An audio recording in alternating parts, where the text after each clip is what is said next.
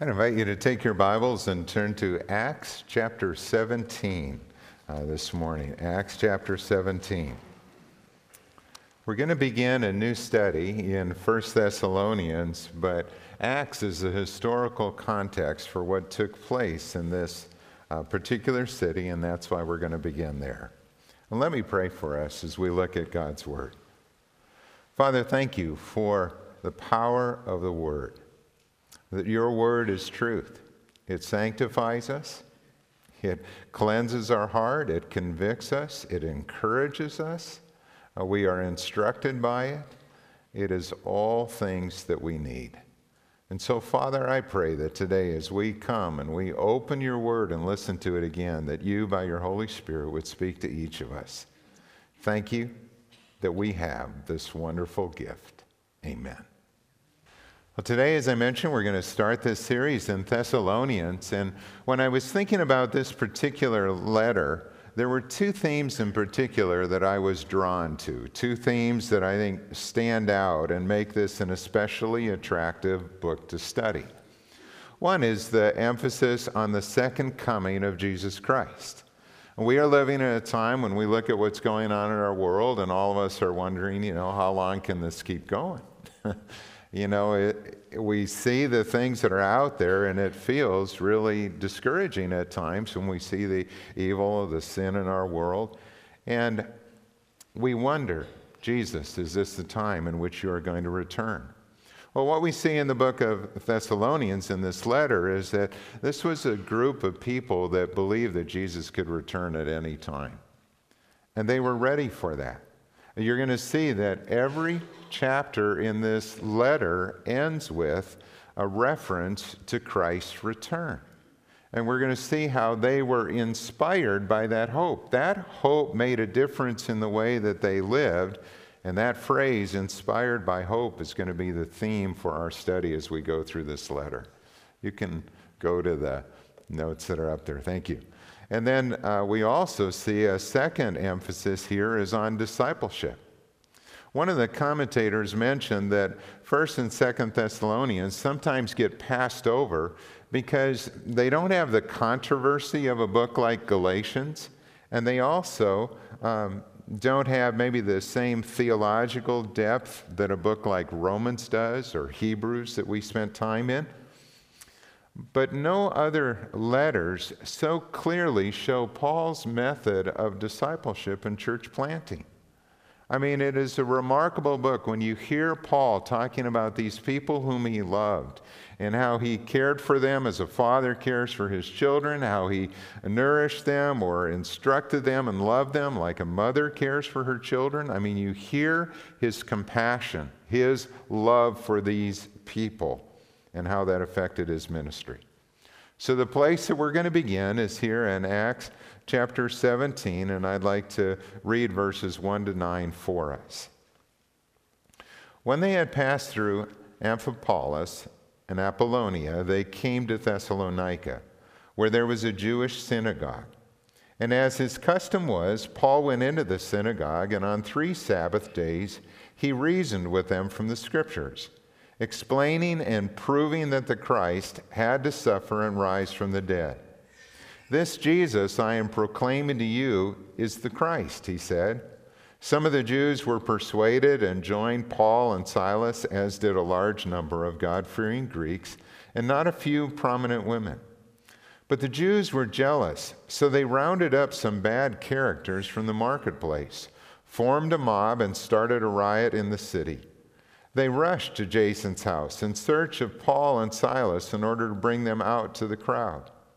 But when they did not find them, they dragged Jason and some other brothers before the city officials, shouting, "These men who have caused trouble all over the world have now come here, and Jason has welcomed them into his house. They are all defying Caesar's decrees, saying that there is another king, one called Jesus." And when they heard this, the crowd and the city officials were thrown into turmoil. And then they made Jason and the others post bond and let them go. So we see that Paul and Silas visited Thessalonica on Paul's second missionary journey. It would be around the years 49 to 50 AD, roughly 17 years after Jesus was crucified and rose again.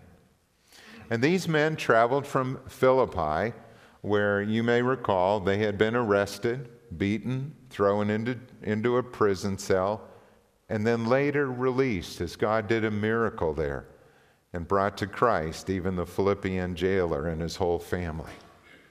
The distance between Philippi and Thessalonica was about 100 miles. Normally it would take, say, 5 days walking that distance. It must have been a painful journey for them, knowing the bruises and the wounds that they had received.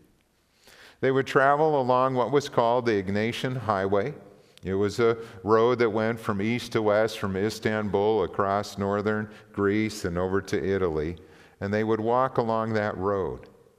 And when they came to Thessalonica, Paul went to the synagogue, as was his custom, and he began to teach there. And he tells us that for 3 Sabbath days, he reasoned from the Scriptures, showing them that Jesus is the Christ, the Messiah. And what we see is that there were a number of Jews, God-fearing Greeks, and prominent women that are mentioned here who came to believe in Jesus as the Messiah. And this was the beginning of a new church. I mean, here it was starting. Here we are witnessing the birth of this church that began in this city. Thessalonica was a major city. About 200,000 people lived there. It was the capital of Macedonia in northern Greece. It was a seaport. It was on this major east-west highway. But it was also from Thessalonica that the highway or road went north to the Danube River and into the interior of Europe.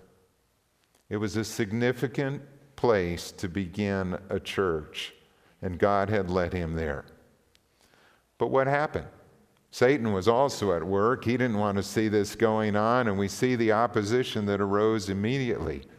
Some were jealous at the success Paul was having in his ministry. Some wanted to silence these messengers of God, and so they went into the marketplace and found some bad characters. We would maybe even use the word some thugs that they found there, to start a riot and to look for these men to hurt them. And there in that place, this mob came to Jason's house. That's probably where Paul and Silas had been staying. It might have even been where this church was meeting, since they could no longer meet in the synagogue. And they dragged Jason out. And they got some of the other brothers, and they brought them before the city officials that were there, wanting this to be silenced. What was the charge?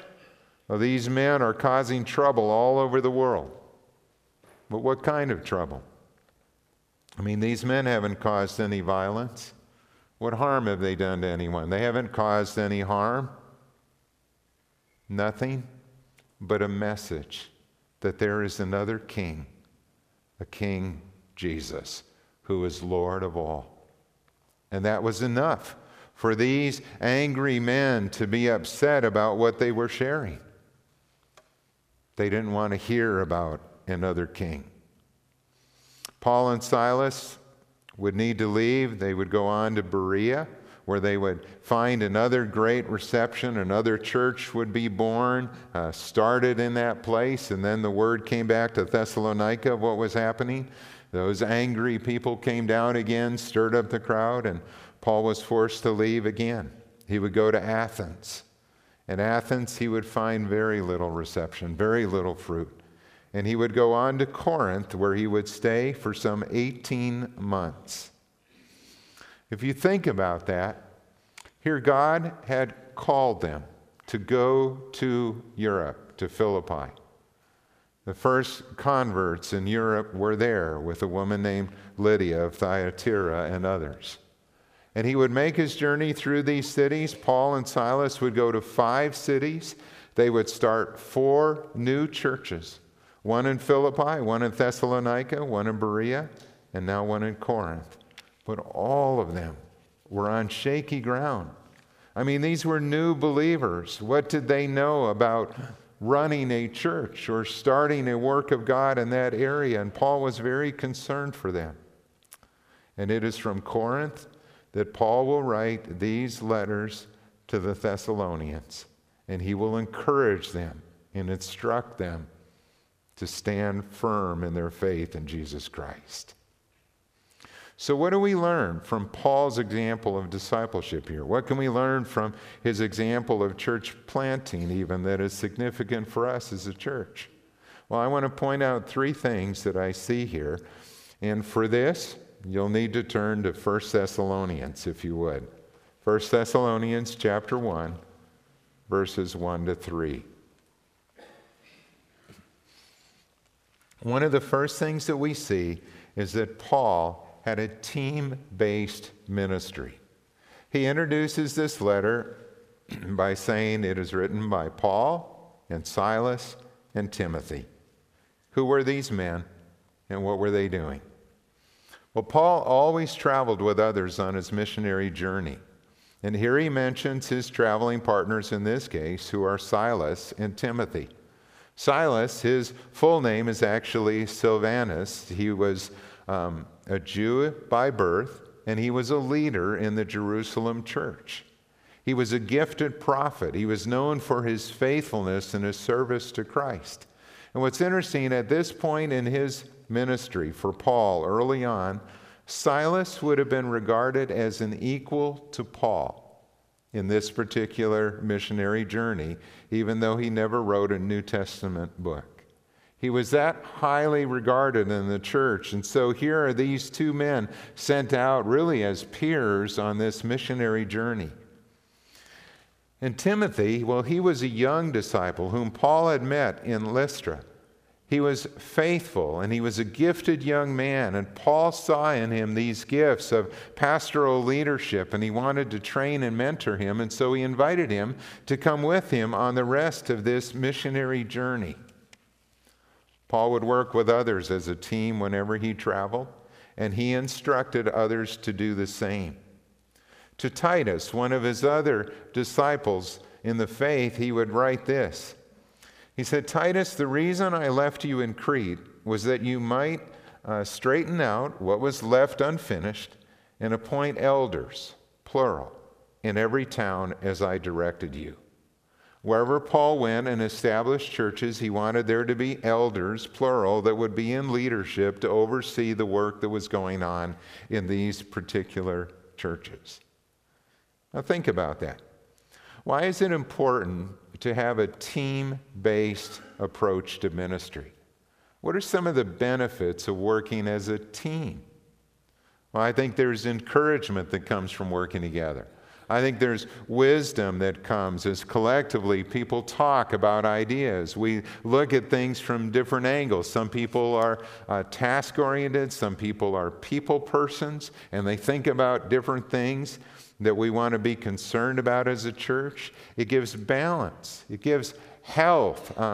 It energizes those who are working together, and it also protects the ministry. It's not just dependent upon one person to do everything, but there is a team who are working together to accomplish God's goals. And that's important because no one person has all the gifts to start a church or to lead a ministry. I was thinking of Billy Graham, and all of us who know about his ministry and have admired his work that went on for so many years as he preached the gospel to millions of people so faithfully. Well, Billy Graham, in his ministry, once received a Congressional Medal of Honor. And there he was, and he was before Congress, and he was given this honor for his work in our country. And the first thing he is reported to have said upon receiving this award is that this has been a team effort from the very beginning. And he proceeded to name the people who had ministered with him through the years so faithfully. Now here you have this man, remarkably gifted, unquestioned in that, with a gift of evangelism. And yet what is he saying? He's saying, I could not have done this alone. This has been a team ministry from the very beginning. I think about how our church started and the group of people that were meeting at the Cost Evangelical Free Church that contacted me and asked if I'd be willing to come down and meet with them. And, you know, as I got to know this group, there were about a dozen families that I met who were interested in starting this new church here. I was so grateful for that. So thankful for that team, and then how very quickly as we began this church, there were others from the community and some from other churches who came and joined us. Because I don't have the gifts to do all of this, but I love working with teams toward a goal. To use and see people develop their gifts and to use them and get them to serve in the areas where they are gifted to be a part of this and to encourage and give leadership to that. Well, that's a gift that God's given me, but I couldn't do it on my own. And a result of that team-based ministry that began this church, the church grew. God blessed, and it prospered. And we continue to have a very strong team-based ministry even to this day. And you may be part of our children's ministry team or student ministry team or adult ministry team or worship team or other areas, and we need that. It is good for the health of the church. Secondly, what we see here is that there was a God-centered ministry. He writes to the church of the Thessalonians, "In God the Father and the Lord Jesus Christ, grace and peace to you." So here is this letter written to the church, to this group of believers that are starting to meet there in Thessalonica. And he reminds them that they are in God and in the Lord Jesus Christ. This is God's church. It's not mine. It's not yours. We may talk about the church like that's the church I attend or that's the church I'm a part of, and we feel that. We feel the sense of family that we have, but ultimately this is God's church.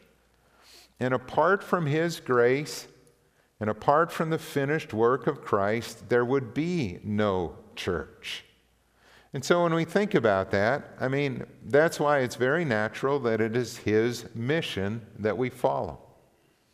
Jesus is the one who has given all authority in heaven and on earth. Now think about that. All authority in heaven and on earth. There's no one greater than Jesus. There's no one who has more authority than Him. He is sovereign over all. And what does He say? Well, to the disciples at the end of Matthew's gospel, He gives that great commission. And He says to them, "Therefore go and make disciples of all nations. I want you to baptize them in the name of the Father and of the Son and of the Holy Spirit, in the name of the triune God. And I want you to teach them to obey everything that I have commanded you." So all of these stories that we read in the Gospels, all of these instructions that were given to the disciples are now passed on to us from this one who has all authority in heaven and on earth. That's why we, based on that command, state that for our church, our mission is to glorify God by making healthy, multiplying disciples who will work together to reach the world for Jesus Christ. That's why we're here. That's why God has placed us in this area in which we live. We are here to make disciples. So why is it important for a church to have a God-centered ministry? What are some of the benefits that come from that? Well, first of all, it unites us. It's what draws us together. It helps us to keep our focus on the Lord and not on us, that this is about Him. It's about Jesus Christ. It's not all about us. It gives clarity to our mission. It gives us a way in which we can evaluate what we are doing. Are we accomplishing what God has asked us to do? It's why we celebrate every time there's a new birth, and we rejoice when people come into a relationship with Christ. It's why we work hard to encourage you to take those next steps, to get involved in a small group where you can be discipled, or to join an adult Bible fellowship where you can grow in your faith.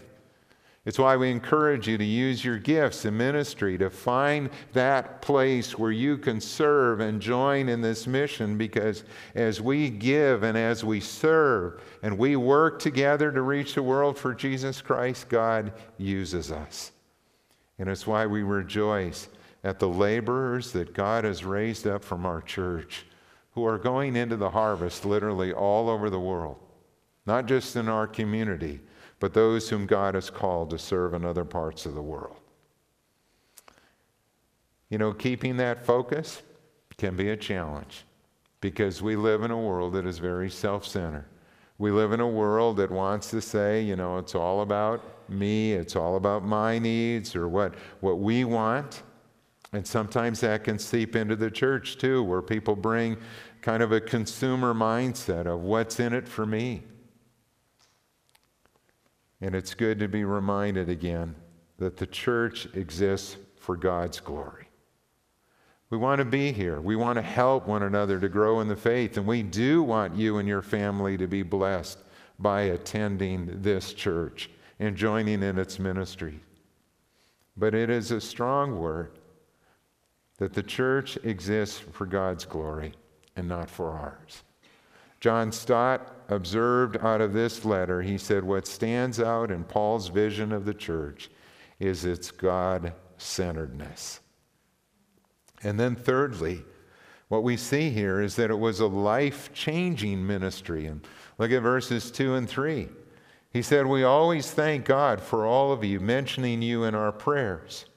We continually remember before our God and Father your work produced by faith, your labor prompted by love, and your endurance inspired by hope in our Lord Jesus Christ. Now, they haven't been a church for very long. They're suffering from persecution, and yet they are persevering. And they are together, and they are meeting, they're studying the scriptures, they're being taught, they're growing in the faith, they're depending upon one another in this situation. And Paul thanked God for the change that had taken place in their lives. And he mentions these three things that stood out to him: their work produced by faith, their labor prompted by love, their endurance inspired by hope. One of the things we see in these letters that Paul wrote is that faith, hope, and love become sort of a shorthand way of talking about a growing Christian or somebody who's maturing in the faith. That if we are becoming stronger in our faith, then there should be evidence of those three things in our life. We're growing in our faith in God, we're knowing Him better, and we are growing in our love for one another, our love for God and our love for people, and we have hope. We have hope that brings us through those tough times in life. You see, real faith produces action. It isn't just head knowledge, knowing some things about God. It shows in the way we live. And real love, it labors on behalf of others. It goes the extra mile. It gives grace. It forgives. It motivates us to pray. And it causes us to come alongside, and in times like what I shared today, to weep with those who weep and to rejoice with those who rejoice. And real hope, it inspires endurance. It keeps us going when life is hard, and we remember that our hope is rooted in the Lord Jesus Christ, and we look forward to His return. I want to share a story that Rick Warren told. Rick Warren, you know, is the pastor of Saddleback Church, and he's the author of The Purpose-Driven Life.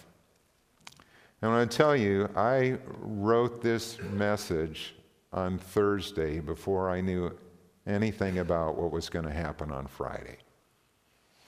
And I think God put this particular story in just for today as a word that we need. Rick Warren was asked, how did they get through the devastating loss when their 27-year-old son Matthew took his own life after battling depression and mental illness for years? And about a year after that tragedy, Rick said, "I've often been asked that question, how have you made it? How have you kept going in your pain?" And I've often replied that the answer is Easter. The answer is Easter. You see, the death, burial, and resurrection of Jesus happened over 3 days. Friday was the day of suffering and pain and agony. Saturday was the day of doubt and confusion and misery. But Easter, that Sunday, was the day of hope and joy and victory. And here's the fact of life. You will face these days over and over again in your lifetime. And when you do, you'll find yourself asking, as I did, 3 fundamental questions. Number 1, what do I do in my days of pain? And how do I get through it? And number 2, how do I get through those days of doubt and confusion? And number 3, how do I get to the days of joy and hope and victory? The answer is Easter. It's the joy and the resurrection of the risen Lord that changes everything. Why is it important to have a life-changing ministry? Well, that's the proof of our faith. I mean, that's what it's all about. That's why we are here. And Jesus said to the disciples and to us that by this is my Father glorified, when you bear much fruit, showing that you are my disciples.